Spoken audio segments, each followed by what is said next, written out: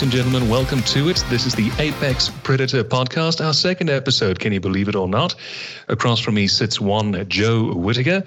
Joe Whittaker, in a moment though, I have to share with you, since the 2010s, we've seen an upturn in a new sort of culture breeding in regaining back a sense of self-confidence, regaining a sense of trying to find our own identity in life as men. Films like that of Pain and Gain, certainly of 2013, has seen the fitness culture seen in a sort of reconnaissance revival. Yet there now seems to be a sort of a concussion, or rather a conflict of sorts is a better word, with regards to the decline of testosterone. Hence where Joe comes in. Joe is an expert on the field of nutrition, and we're going to be talking about a myriad of subjects on this genre, namely the decline in men's fertility and testosterone levels over the 20th century, the causes of the decline, along with functional versus traditional medicine, and a couple of other subjects alike. Joe, welcome, mate. Thank you. It's a pleasure, and it's also a pleasure to be on the second ever episode of your show. Absolutely. I couldn't have asked for a better expert. Now tell me, Joe, how is it that you got involved with fitness and nutrition in the first place? And take us from where you started up until where you realized there's this big problem with the decline of testosterone in the 20th century, if you don't mind me asking. Yeah, well, it's quite a long story. I've been interested, like most people, firstly, I'm interested just as an enthusiast and a hobbyist. So that's like over a decade now. But then I decided to formally train as a nutritionist. So I did my master's degree, and now I'm doing a PhD. And I also run a clinic as well. So that's the last 5 years. And it was during the master's degree. It was actually my thesis for the master's degree that I started looking into testosterone and then also the effects of diet on testosterone. Because interestingly, with my master's course, and certainly in the UK, nutrition is like predominantly female, a female-dominated profession. Like in my cohort, there's about 30 people on the course, and there was just me and one other guy, and the other guy wasn't even doing the same course. It was just like he just did a couple of modules here and there. Right. So at least in practice, men's health is not looked at as much. Although in terms of scientific literature, it's almost the reverse. Well, somewhat the reverse. I mean, there's plenty of literature on both. Yeah, so that's pretty much where I got interested in it. And then in terms of that actual master's thesis, that paper, just feel free to butt in at any time. But that paper looked at, the context for that paper was there's several studies, there's about 12 or something now, that show there's this generalized decline, certainly in industrial westernized countries. And what do you think is the causes of that decline, Joe? Well, probably the leading theory is our exposure to what's called endocrine disrupting chemicals. And it's chemicals that disrupt the endocrine system being the one that deals with hormones. And so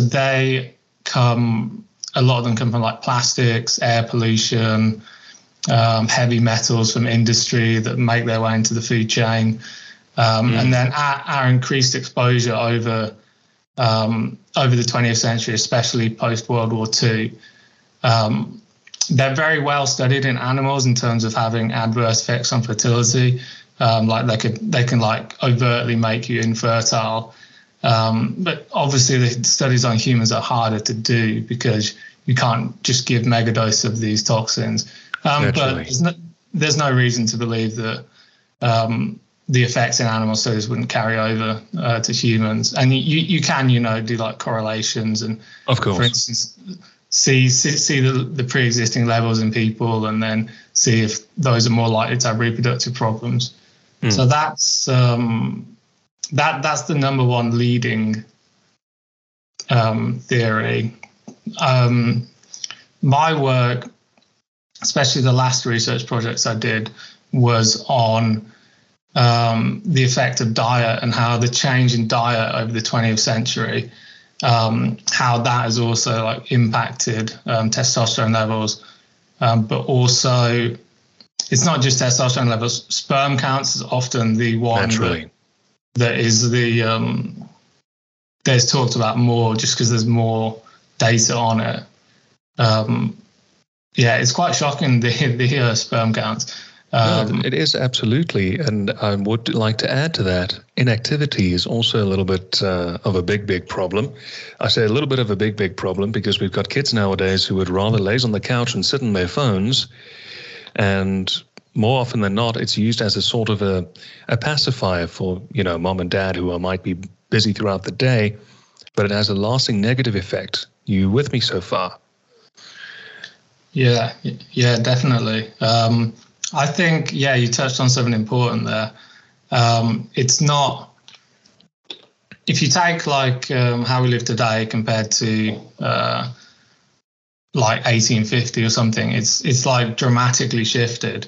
So there's also, like we talked about, the increased exposure to toxins. You said the physical inactivity, the diet change, the increase in like psychological stress. What's the other big one? Sleep. Like people have disrupted sleep cycles. Like for instance, as great as artificial light is, it enables us to stay up late, and especially with like the rise with the internet, there's kind of like endless entertainment for you to stay up late.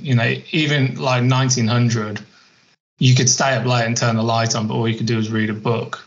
Whereas now, you've got 24/7 entertainment. So it's like the way I kind of view it, the kind of decline in testosterone levels and fertility is the further we get away from our kind of evolutionary origins and the lifestyle that our bodies evolved for, right. The more adverse effects you get. And it's called evolutionary mismatch theory is I'll look it up. Thank you. The academic term. Evolutionary mismatch theory.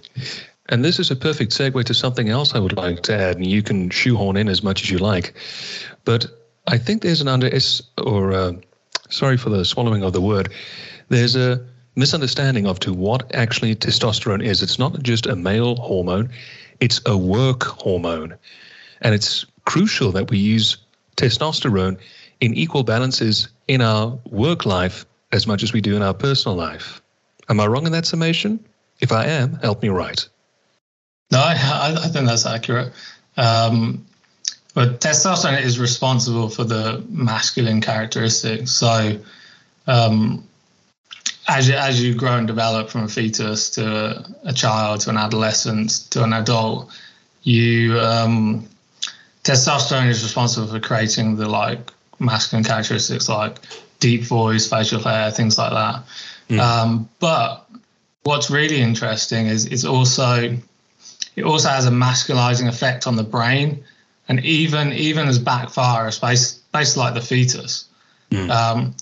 The exposure the male fetus has to testosterone, certain parts of the brain grow more than others, and it gives this kind of, the term is sexual dimorphic, like this. So like if you take a male brain and a female brain, there's distinct differences there, and they both have their strengths, their weaknesses, so on and so forth. But without testosterone is like responsible for that. The other reason it's often looked at a lot, it correlates with other health parameters. So if you have low testosterone, you're more at risk for obesity, diabetes, Alzheimer's, all these chronic diseases. But actually, getting back to your point, Chris, it's under-recognized that it has a lot of links with mental health. Like if you have low testosterone, you're more likely to be depressed. And when you give depressed people with low testosterone, when you give them testosterone, their mood elevates. Yeah. Carry on. I think it's Also, it has the classic link with like aggression that you need, but it doesn't have to be like aggression in a negative sense. It can be like, it can be like kind of makes you more competitive. Which is always a good thing. Yeah, of course, yeah. I mean, look at all the sports. Then, I mean, soccer. It's a natural instinct, emotion, the moment that the players trot out on the field. From a spectator's point of view, let's leave that open to persuasion. But I'm so glad that you mentioned it, because in our society there's been a very negative connotation to you need to be kind exclusively. Fine, that is an opinion. But at the end of the day, when it comes to high performance, you need aggression. You need aggression in order to be competitive and to ultimately commit to the see-through, which is why I'd like to think nowadays we are entering a phase now where we are growing back into that competitive edge, where it's not necessarily, seen as a negative, but rather as an advantage in order to outperform, in order to outshine on a natural term, dependent on the individual. You with me? Yeah. That's a good point. As you like kind of look at the decline in testosterone, and then as you're saying, in the last 10, 15 years, there's a increased focus on masculinity. I think because testosterone levels are declining, there's like almost an increased need for men now to actively kind of cultivate masculinity. Whereas, you can almost say. Yeah, because they're almost kind of like deficient somewhat. Very. And there's nothing which hurts me more than seeing a man who comes from a lineage of warriors. I mean, you're from the UK. My heritage is also just happened to be Irish. We come from a lineage of warriors who fought for the values that we're holding here. But now we're settling for second best. What the fuck is going on here? I don't know. Well, there's loads of possible reasons. I mean, I was going to get a bit politically incorrect here. I think one of the reasons is that decline in testosterone. Like, for instance, there's studies that show men with higher testosterone generally have more right-wing beliefs, and men with lower testosterone generally have more left-wing beliefs. So you can see its kind of effect in shaping the way people think. You are involved in nutrition. How does your practice? Do you have clients who come up to you and say, "Listen, I need a meal plan in order to bulk up more. I need a plan in order to excel in my sport type, like a professional athlete." How does your practice work as a whole? Yeah. I get a lot of guys coming for athletic performance. I get all sorts of types. It's quite rare that I actually get someone specifically for like testosterone. Athletic performance in general, that's more common. But since I've over the last few months, like I've scaled it back a bit so I can focus on the research, because I'm probably like 2/3 of the way through my PhD, so kind of itching to get it finished. Yeah, there is a lot you can do with nutrition to kind of boost your testosterone. Like, one is like making sure you're getting all your vitamins and minerals, the micronutrients, which is like, most people think, oh yeah, I eat a balanced diet, I'm probably getting them all. Chances are they're not. There's probably like a quarter that they'll be deficient in. So you can like address things like that. Like, for instance, magnesium. Most people are deficient in magnesium. Zinc is often deficient, like vitamin D, vitamin A. So there's loads you can work on. Testosterone has like a complex relationship with athletic performance, because if you have low testosterone, then definitely your athletic performance will suffer, like guaranteed. And if you take steroids that boost your testosterone, like super physiological, you'll have a big increase in performance. But within the actual normal range, there's no consensus whether if you're at the top end of the normal range or the low end of the normal range, if that boosts athletic performance. Probably it does, because it makes sense. There's just like a lack of data there to say with certainty. Right.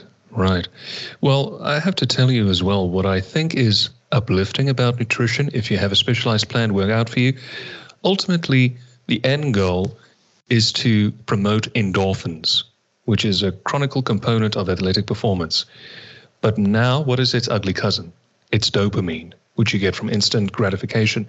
But through delayed gratification, at least, you're building your endorphins, which ultimately make your muscles a lot more denser. It strengthens the immune system, and you also build those vital vitamin components that you need for your system. I mean, let's not forget magnesium is used to help babies grow in the womb, especially when it comes in the last mid-phase of a woman's pregnancy, especially if that child might have an underdeveloped immune system, which they might trace in the second to third term of pregnancy. At least the mothers can get a healthy dose of magnesium in order to boost that baby's immune system growth. And ultimately, when it comes to the birth, you've got a healthier child. And I want to ask you with regards to something here which you made a note of. Tell me the difference between functional versus traditional medicines. All right. Yeah, that's interesting. So traditional medicine is the medicine you get when you just go to the standard doctor. Functional medicine, it's going to like incur a lot of jargon, but it's more like a holistic view, and you take a systems approach. So you look at all the systems and how they interlink together, and not just pay lip service to it. Really like look at how the hormones, affect the gut, and the gut affects the mind, and so on and so forth. And you try to get to the root cause of the problem. So, like for instance, traditional medicine, if you have high cholesterol, they just give you a statin, but you don't have a deficiency in statins. It's like it's an artificial way of kind of fixing the problem. It's like a Band-Aid. Whereas a functional medicine perspective is you say, okay, so this person has high cholesterol. So what is actually causing the high cholesterol? And address it like thoroughly, not just say, oh, just do diet and lifestyle.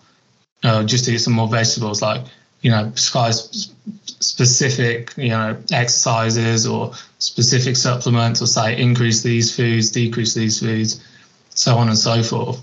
And they both have their strengths and weaknesses, those models. But the traditional medicine, initially, like in the 1900s or the early part of the 20th century, their traditional medicine had great successes in terms of like antibiotics and vaccines, which saved millions of lives. And those are, in a kind of medical sense, in some sense, they're quite simplistic problems, because there's just one cause. There's just one bacteria, and that causes the disease. And so you just take one thing or get one vaccine, and that hits that one thing. So it's like an X and Y. Whereas now people don't die of like polio and whooping cough and all of these things, COVID being like a recent exception. Lately, yeah. Yeah. People now live longer.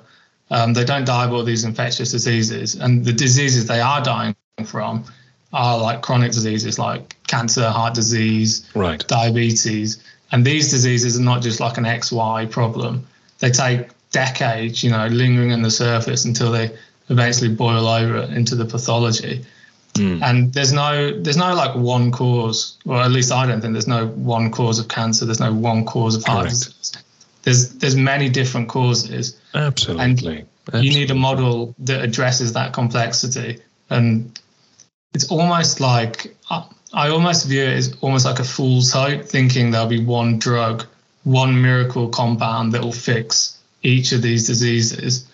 There has been a lot of people who have said they wish they could have that one drug. I mean, in 2011, think of the film Limitless, which explored a drug which enables you to allow to use 100% capacity of your brain. David Goggins recently, who I've spoken on a couple of times, released a book called The Can't Hurt Me Mentality, which states that we only use 40% capacity of our mind. So we are moving in that direction. I would love to see, a vitamin come forth which will help promote, the ability to use an even bigger probability of one's brain and the probability of fighting a more vicious disease versus the more traditional means. But sometimes we tend to overlook that. I mean, I'll give you an example. If you take a tomato and you cut it in half, you take that half of the tomato, what does it look like? The inside of a heart. And what is a tomato good for? It's good for your heart. Take a carrot, chop the front end off, look on the inside of a carrot. It presents the iris of the eyes, and carrots are good for the eyes.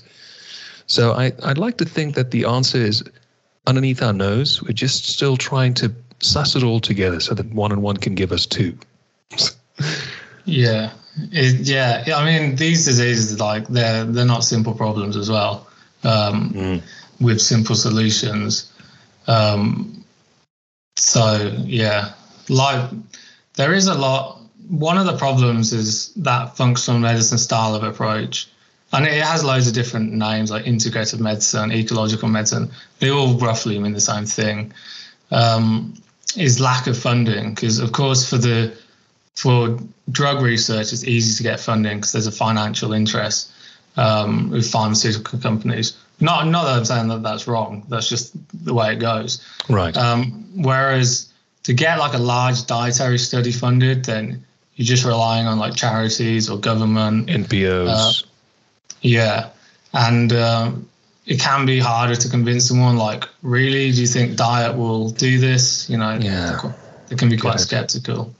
It is sad, but there's a side of me that says, why not invest the money? Because ultimately you're going to get your return on investment in full, and you're not handing that money over to a bunch of scientific wannabes who are going to do a runner with the money. They're actually going to fund it into programs that can help people come up with a viable alternative. I mean, we've also seen this conflict with regards to traditional medicine versus holistic medicine. I mean, I don't know if you're familiar with this, but one of the most underrated means of treating a cough, for example, is simply honey and milk.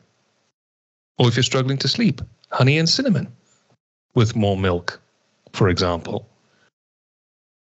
Yeah, those traditional age-old remedies I'm referring to. Yeah, no, there's a lot of wisdom in that. And a lot of the herbal treatments come from traditional herbal medicines like St. John's wort and stuff for depression. Even the actual medicines like aspirin is, I think, derived from oak bark or something like that, and that was traditionally used as a painkiller. A lot of the actual medicines are, come from natural compounds. Yeah, I was going to say something interesting. I've forgotten. No. Well, at least I'll be opened up. Well, with your studies, having gotten your master's and moving on to your PhD, ultimately investigating the origin and then plus also the decline and ultimately the reawakening of testosterone, tell me, what are some 1 or 2 diet and lifestyle strategies which can improve this factor into a positive? Oh, yeah. Well, testosterone, the number one thing would be weight loss. So if you're overweight, lose weight, there's loads of ways you can do it. I prefer low carb diets. They generally work very well. And reducing processed food intake also works very well. Then if you don't need to lose weight, make sure you're eating enough, because if you're not eating enough, that will tank your testosterone. Because it basically sends your body into a hibernation mode, and your body doesn't want to reproduce in that mode, so it's not going to elevate a reproductive hormone like testosterone. And then outside of that, the micronutrients. So, try to do an analysis and see all of the levels.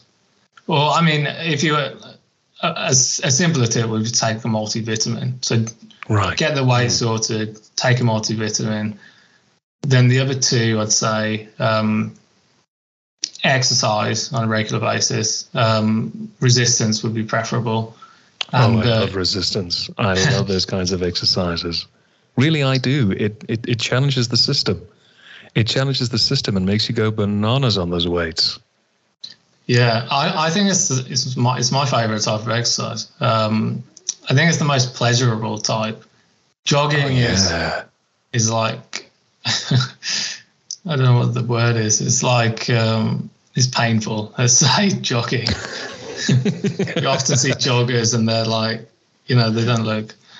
No, I agree with you, but it's also a form of resistance because I incorporate it into my workout routine.